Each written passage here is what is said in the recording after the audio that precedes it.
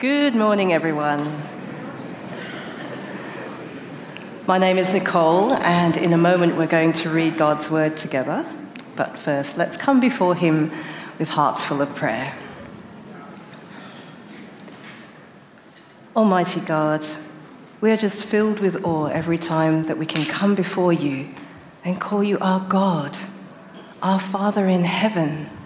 And we thank you so much for your word, the gospel of our Lord Jesus Christ. We thank you that we can trust in it and believe in it, that it has been sent directly from you, straight from heaven, as Jesus himself was sent from heaven to our earth, to show us how to be redeemed, to show us how to come back to you. And we thank you so much for your Holy Spirit, who has also been sent to live in our hearts and to make us more like our Lord Jesus. We pray as your word comes forth, as Chris preaches it today, that our hearts would be open and excited again at the glorious goodness of your gospel. We pray this in the precious name of Jesus. Amen. So we're in Galatians chapter 1. The rest of the chapter today, we're looking from verse 11 to 24. I want you to know, brothers and sisters, that the gospel I preached is not of human origin. I did not receive it from any man, nor was I taught it. Rather, I received it by revelation from Jesus Christ. For you have heard of my previous way of life in Judaism, how intensely I persecuted the church of God and tried to destroy it. I was advancing in Judaism beyond many of my own age among my people, and was extremely zealous for the traditions of my fathers. But when God, who set me apart from my mother's womb and called me in his grace, was pleased to reveal his Son in me so that I might preach him among the Gentiles, my immediate response was not to consult any human being. I did not go up to Jerusalem to see those who were apostles before I was, but I went into Arabia. Later, I returned to Damascus. Then, after 3 years, I went up to Jerusalem to get acquainted with Cephas and stayed with him 15 days. I saw none of the other apostles, only James, the Lord's brother. I assure you before God that what I'm writing to you is no lie. Then I went to Syria and Cilicia. I was personally unknown to the churches of Judea that are in Christ. They only heard the report. The man who formerly persecuted us is now preaching the faith he once tried to destroy, and they praised God because of me. I want to start by introducing to you some people. These are people you will not know because I've made them up. But then you will know them because you might know them as your colleagues or your friends or your family or elements of them. You might see elements in people that you already know or even yourself. So let's meet Oscar. Oscar's parents were at the forefront of cultural changes in attitudes to women's rights and gay rights. Last weekend, he was marching for the poor, oppressed Palestinians, and he believes that mankind is improving in their attitudes and behaviours. He loves and celebrates people from his tribe. But there are so many people holding us back with outdated ideas, he thinks. He's pretty quick to leap onto the latest woke trends. Just don't ever call him woke or you might get cancelled. In fact, he's quick to cancel anyone online who isn't as progressive in their thinking as him. Let's meet Ava. Ava is a girl who knows what is cool and how to show it to the world. She spent a lot of time and money recently getting to Melbourne to see her hero, Taylor Swift. She dreams of becoming famous, empowered woman of the media like Tay-Tay. And once everyone notices her, and recognises the talent that she has, surely she will feel more fulfilled in her heart. She started her own YouTube and TikTok channels where she sings covers and even some originals, and in between just shares her freshly minted views on the world. And she's even started giving some of her money to TikTok streamers as they battle others to see who's most popular, and she hopes one day to join them and join those battles herself and make her living by being an online personality. Let's meet Cindy. She's always dreamed of having the perfect family. With the third child on the way, she's hoping it will complete their family unit. Her husband works really hard as a builder, and their newly purchased house is starting to take shape.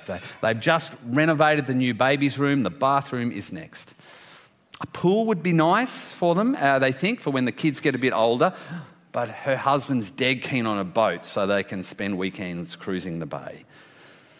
With all these plans, things are starting to get a bit of a stretch financially, but she thinks surely it will be all worth it in the end as they build the perfect family life. And let's meet Connor. Connor's worked really hard to get into his position as registrar in orthopaedics at the Mater Hospital.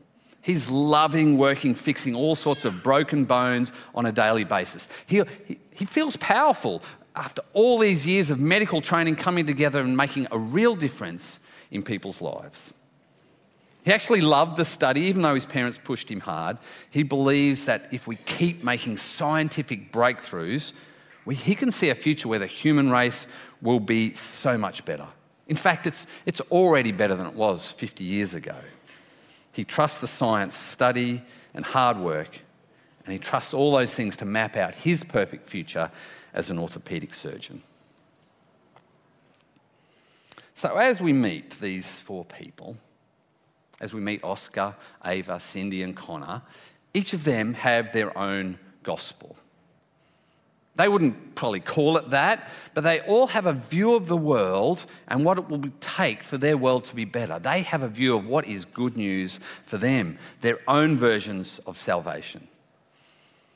But all of their gospels are different versions of man-made gospels. Oscar with his progressive, human-centred gospel, Ava with her fame and self-fulfillment gospel, Cindy with her perfect consumerist family gospel, and Connor with his hard-working trust in science and knowledge gospel. They're just some of the man-made gospels we find out here in the world we live in. Everyone has a gospel. Everyone has their gospel, their good news, their way to salvation. But as we'll see, all these man-made gospels fall short. We're going to dig into Galatians. Last week, James took us through the start of the book of Galatians. And we saw that Jesus plus nothing is freedom. We should not add anything to the gospel, because if we do, we're under God's curse. But this week, we're looking that God's gospel comes directly from him and it's not man-made. So let's dig in. Galatians 1. This is what Paul says he takes up. I want you to know, brothers and sisters, that the gospel I preached is not of human origin. So this is not one of those man-made gospels. This is God's gospel. Where did he get it from? I did not receive it from any man, nor was I taught it. Rather, I received it by revelation from Jesus Christ. Paul got this gospel from Jesus himself. No man made it up. He wasn't taught by a bunch of people who dreamt it up. It wasn't something that he just thought of in his own life. This is one that was revealed to him. Jesus showed it to him. And Paul's personal story backs all this up. He goes on, for you've heard of my previous way of life in Judaism, how intensely I persecuted the church of God and tried to destroy it. You may have also heard, but if you haven't, we first meet Saul, who becomes Paul, as a bit of a bystander in Acts chapter 7. In Acts 7, we see the first Christian martyr, Stephen. Stephen was a new believer in Jesus, and he was dragged before the religious leaders and was asked about his faith in this Jesus of Nazareth. And Stephen gives a powerful speech But it's a powerful speech accusing the religious leaders of being just like those people from the Old Testament who rejected God's representatives. And they say, by rejecting Jesus, you are rejecting God himself. Well, the religious leaders did not like that one bit. And so they stoned Stephen to death. And that's where we first hear of Saul, this character Saul who's on the sidelines looking on. Saul who would become Paul. He stands there and he approves of the killing of Stephen. In fact, he actually makes it his business to find and lock up these new believers of Jesus as he travels around Israel. Saul was an intense guy. For you have heard of my previous ways of life in Judaism, how intensely I persecuted the church of God and tried to destroy it. He was intense in all that he did. He was really out there to pull down this new rebellion that as he saw it. Why? Was he just an evil guy? Did he just hate these people? Well, this is what he says. I was advancing in Judaism beyond many of my own age among my people and was extremely zealous for the traditions of my fathers. So Paul was a young superstar Pharisee. He was rising in the ranks. He was super zealous in following the traditions of the Pharisees. In fact, Paul elsewhere in Philippians describes himself like this. If someone else thinks they have reasons to put confidence in the flesh, I have more. Circumcised on the 8th day of the people of Israel, of the tribe of Benjamin, a Hebrew of Hebrews. In regard to the law, a Pharisee. As for zeal, persecuting the church. As for righteousness based on the law, faultless. So Paul was this really zealous young Pharisee. And as a religious group, as religious leaders, the Pharisees took matters into their own hands in protecting what they saw as the true faith in God. We actually see a lot of Jesus' interactions with the Pharisees when he was on earth. And Saul was part of this party of people, these Pharisees, and he was a full-on Pharisee. He was in boots and all. He wanted to protect the purity of his religion. He wanted to protect the purity of his people, and he would do anything to stop anyone who endangered that, including these new followers of Jesus of Nazareth. But something changed. Paul goes on, but when God, who set me apart from my mother's womb and called me by his grace, was pleased to reveal his Son in me so that I might preach him among the Gentiles, my immediate response was not to consult any human being. So we hear this story back in Acts chapter 9. Paul, who's still Saul at this stage, he's on his way to Damascus, which is a city north of Israel, and to find more Christians to persecute them. On his way, as he journeys with some other guys, there's this blinding light. And it flashes, and he falls to the ground, and he hears this voice, Saul, Saul, why do you persecute me? And he responds, who are you, Lord? And the voice says, I am Jesus who you are persecuting. From that encounter, Saul, and what follows, Saul gets the true gospel revealed to him by Jesus himself. Jesus appears to him on the road in a blinding flash of light, and this guy is gobsmacked. His whole life is turned upside down. He has revealed this new gospel, this gospel that he'd been persecuting, wanting to destroy, was actually the truth from God himself. And he is given a task by Jesus himself, that he might preach him among the Gentiles. Saul was to become Paul, and Paul was commissioned to preach Jesus among Gentile, non-Jewish regions just like Galatia. So we can see why Paul said back in verse 11 and 12, I want you to know, brothers and sisters, the gospel I preached is not of human origin. I received it by revelation from Jesus Christ. This was his story. this Paul, this Saul, he was never going to get the gospel through any human means. I mean, this guy studied the scriptures like no one else.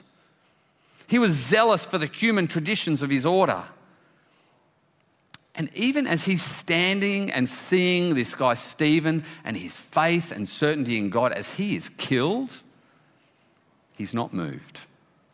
Nothing changes his heart in any of that. He's not moved to consider the truth of the gospel of Jesus Christ until he miraculously hears from Jesus himself, and he is a changed man.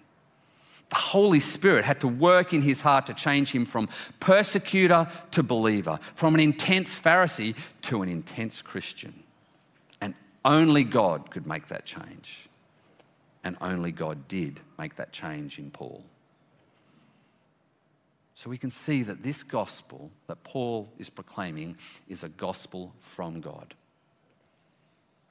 This gospel Paul proclaims, it's this gospel we believe, those of us who are Christians.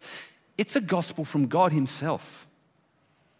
It's the good news according to the God of the universe. It's the good news according to the creator of all things. It's the good news according to God who put everything in place for it to be good news. This is a gospel from God. And it's the gospel outlined at the start of Galatians, where Jesus Christ is sent from God the Father to die and to rise again from the dead. The gospel that Jesus Christ gave himself to rescue us from our sins and from this present evil age. This gospel means we have a guaranteed future of true freedom in the new creation forever and ever. This is a glorious gospel, and it's a gospel of grace. God set me apart from my mother's womb and called me by his grace. Paul is called by grace, this free gift. And he starts out in this journey, but it is a gospel of grace from first to last. So it's a gospel from God, and it is a gospel of grace. It's a free gift for all who will receive it. It's a gospel that if God works in us to receive it, our destiny before we were born is just like Paul's, to be part of his family forever, to be part of his mission to the world, to share this good news so that more may come and join us. And if you're sitting here today and you haven't received this gospel, this good news, it is being held out as a free gift to you. You don't have to do anything to earn it or deserve it. It is a gospel of grace from first to last, and we would love to share it with you. Come and see us. We'd like to talk to you more. Paul goes on. His immediate response was not to consult any human being. Now, this doesn't mean he didn't talk to anyone, but he just didn't have to double check with anyone if this gospel he received from Jesus was the correct one. He trusted the words of Jesus as it was revealed to him. He goes on, I did not go up to Jerusalem to see those who were apostles before I was, but I went into Arabia, and later I returned to Damascus. Then after 3 years, I went up to Jerusalem to get acquainted with Cephas and stayed with him 15 days. I saw none of the other apostles, only James, the Lord's brother. Now, we see why actually he goes to Jerusalem in Acts 11. What had happened was there was a bit of a famine in Jerusalem, and the people of God were not doing well. So a lot of believers in the regions, including Galatia, wanted to send a gift, and they sent this gift to Jerusalem through elders like Barnabas and Saul. So that's why he's in Jerusalem after 3 years. See, he says, I assure you before God, what I'm writing to you is no lie. Paul did not have to check his gospel with the other apostles. He spent 3 years doing this. And the point of the 3-year gap is it's not for Paul to say he's a lone cowboy off doing his own thing in the Gentile world. As we see through the Bible, he's doing it in teams with people like Barnabas. He's doing gospel work. But rather he is saying that this gospel was not passed down to him by the hierarchy of a man-made religion. He's not just towing the party line like he used to do as a Pharisee. He's instead leading a transformed life because of a gospel that has come to him from God himself. So we can see clearly, Paul is saying this is a gospel from God. It is a gospel of grace, and it's a gospel that's not man-made. It doesn't come from man, from in man, or from man-made structures or religions or hierarchies. This is a gospel from God himself. The good news that God reveals to us through Jesus. And he finishes up by saying, I went to Syria and Cilicia. I was personally unknown to the churches of Judea that are in Christ. They only heard the report. The man who formerly persecuted us is now preaching the faith he once tried to destroy, and they praise God because of me. This is a gospel from God. It's a gospel of grace, and it's a gospel that's not man-made. That's clear. And what is also clear is that it's in contrast to the gospels of our friends Oscar, Ava, Cindy, and Connor. Their gospels are not from God. They're not really gospels of grace, and they are man-made. And because of all those things, that they're man-made, they're actually no gospels at all. They do not save. And in the end, they disappoint and lead to frustration. For all his bravado, Oscar struggles to keep up and stay consistent. Back in 2021, he was marching for the plight of the Afghanis. But 3 years later, he hardly thinks of anyone from Afghanistan, and he definitely doesn't know any Afghanis. And he would still say that Black Lives Matter, but it's been a long time since that's been the forefront of his mind and heart. And his own frustrations in trying to keep up with all what is latest trend spill over into the anger he spits out at those who aren't as progressive as him. And in all of this, he ends up displaying a distinct lack of grace, the same grace that his heart is actually yearning for. For all Ava's dreams, she actually finds herself falling down the rabbit hole of social media addiction. I mean, the dopamine hit she gets from likes and views only lasts so long, and she has to go back for more and more and more and more. And trying to stand out in a saturated online world, she's finding it exhausting, and in the end, more than just a little bit depressing. And rather than making money, she's finding her money disappearing down an internet-sized hole. And in the end, for someone who's seeking likes, she's actually starting to feel more and more lonely. As much as Cindy really desires the perfect family, deep down she knows the cracks are starting to appear. With sleepless nights again on their way, she wonders how they'll cope this time with 2 small kids already stretching them to breaking point. And her husband, well, he's working lots of overtime trying to keep up with the house repayments. And she feels like a single mum a lot of the time. And so instead of dreaming of what they can buy next, they find themselves fighting over money because they're just trying to make ends meet. And when the kids fight, she just can't cope and retreats to her bedroom and lets them sort it out themselves and ends up feeling a long way from the perfect mum she dreamed she would be. And for Connor, as much as he trusts the science behind the medicine he practices, there are times he feels helpless in the face of overwhelming medical challenges and even death. And he puts on a brave face as a future surgeon, but deep down he's starting to wonder if he really is that powerful after all. And all the sacrifices he's made to get to this position have taken a toll on his life and on his heart, both of which he finds are emptier than he thought they would be. in the end, man-made gospels like those of Oscar, Ava, Cindy, and Connor lead not to salvation, lead not to fulfillment, but the end game for those gospels is frustration and disappointment. And again, look, they couldn't articulate a lot of this beyond this heart yearning they have that they just can't seem to satisfy. And look, while these guys I've made up are a bit of a caricature, we can recognise aspects, can't we, in people around us? I'm sure we can recognise other man-made gospels in people around us, in the people we love and work and live alongside. And we can even recognise some of these man-made gospels sneaking in to us as well. But we can also see that man-made gospels are no gospel at all,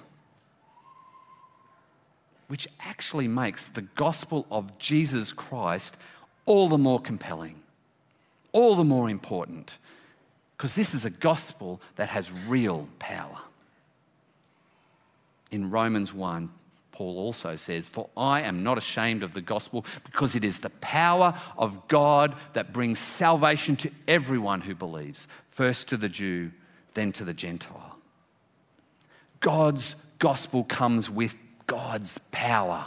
It has the power to save, the power to transform, and it's a power that lasts into eternity. We've seen how it's transformed a fervent enemy of Jesus into one of his greatest agents. And there are many of us here, sitting here today, who felt this gospel's power in our lives. The power for salvation, the power for transformation and change in our own lives. And that's not a power that comes from ourselves, because that would make it man-made and it would fail. This is a power that comes from God and is at work in us, and we can rejoice in that. And there are two things I want to encourage us to do with that. For those of you here who do believe, who know this gospel, I want you to trust the gospel of Jesus, and I want you to share the gospel of Jesus. We've started this year with a series in evangelism where we've looked at merging universes with friends out there in the world, looked about going to their things, and then having layers of conversation like this as we go from interests to values to worldviews, to what really makes people tick. So as we're doing these things, we're going to come across people like Oscar, Ava, Cindy, and Connor out there.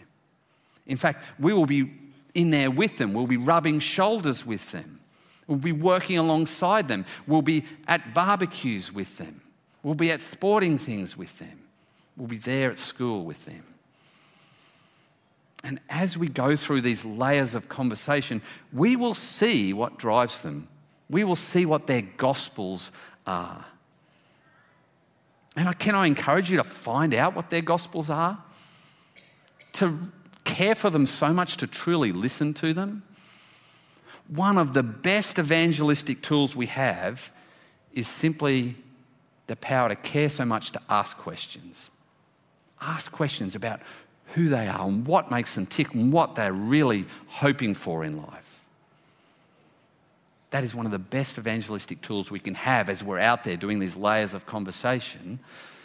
But then we have the best tool of all, which is a gospel that is the power of God, that can change even the hardest hearts, a gospel that can transform everyone from their man-made gospels to a gospel that comes from God itself. There's one thing I want to point out too before we finish with each of these people. Even though they're trusting in man-made gospels, they all have some instinct of the true gospel of God at play in their lives. Every person in this world is made in the image of God. And every person yearns for what we were made for, a relationship with our Creator. But so many people, including these guys, end up looking in the wrong places for these solutions. So as we engage with people, we discover their man-made gospels, it'd be easy just to write them off and say, just forget all that and come to Jesus. But there is a way as we engage with the community out there, with people who just haven't quite got it right, that we can acknowledge the gospel yearnings they have and point them to a better way, point them to Jesus. With Oscar, he desires justice for the oppressed and marginalised. So did Jesus. Jesus went out of his way to care for and call the outcasts and provide salvation for them. And Jesus calls all his followers to be people who look out for the oppressed and marginalised around us. Not just in a reactive way, but in a way that continues to care deeply even when it stops being cool.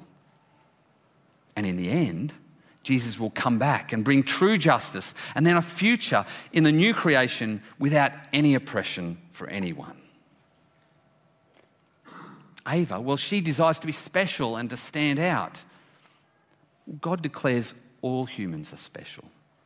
He loves them so deeply. Each of them are created as beautiful individuals in the Master's hands. He gives us meaning and fulfillment that doesn't need to be affirmed by others online. And as we use our gifts, we're called to use them to serve others rather than our own image. And as we do that, we find true fulfillment in Christ and the plans he has for us. Cindy, well, she desires the perfect family full of rich blessings. Through Jesus, the true gospel calls us to be part of God's eternal family. In God, we have a Father who will never disappoint us. In the church, we have a family of brothers and sisters who can ride through life's bumps together. And we have a Father who blesses us with good things so we can be a blessing to others rather than focusing on what we get for ourselves. And Connor, well, he loves to look to science to heal, but in Jesus, he can meet the great healer who can heal not just body, but soul as well. And through science, we can see the great work of our Creator God revealed. Through science, God gives us ways of using all he has given us to be a benefit for others. And beyond this broken world and our broken lives, he gives us life forever with him in the new creation, where there's no more sickness, no more pain, no more death. That's just a brief intro of how we can recognise the gospel instincts in our friends. They may be following man-made gospels that will ultimately disappoint, but they also have some sense that they're just yearning for something greater. They're just looking in the wrong places. And if we are true friends and true family to them, as those layers of conversation go deeper, we can point them to Jesus and a gospel that comes from God, not from human beings. We can show them that they too can trust the gospel of Jesus. They too can go on to share the gospel of Jesus with others, because the gospel of God, it's the power of God to save everyone through Jesus Christ our Lord, because it's a gospel from God, not from man. Let us pray. Dear Heavenly Father, we thank you for Jesus. We thank you that he reveals in himself good news, a gospel that comes from you, a gospel that is the power of salvation to all who will believe. Lord, many of us, we know that gospel and we love it because it has saved us and has transformed us and continues to transform us into the likeness of your Son. Help us trust in that gospel, but help us also to share that gospel. We see around us so many people who are looking for good news, and they're looking in all the wrong places. Lord, our heart burns for them. Your heart burns even more. You want them to come to know you, to come to know this true gospel that will actually save, that will actually be good news for them. Help us be your people in this world, to share that gospel, to listen deeply, to listen to gospel instincts, our friends and families and colleagues, but to point them to the true gospel, the gospel of God, that is the gospel of Jesus Christ. We pray all this in Jesus' name. Amen.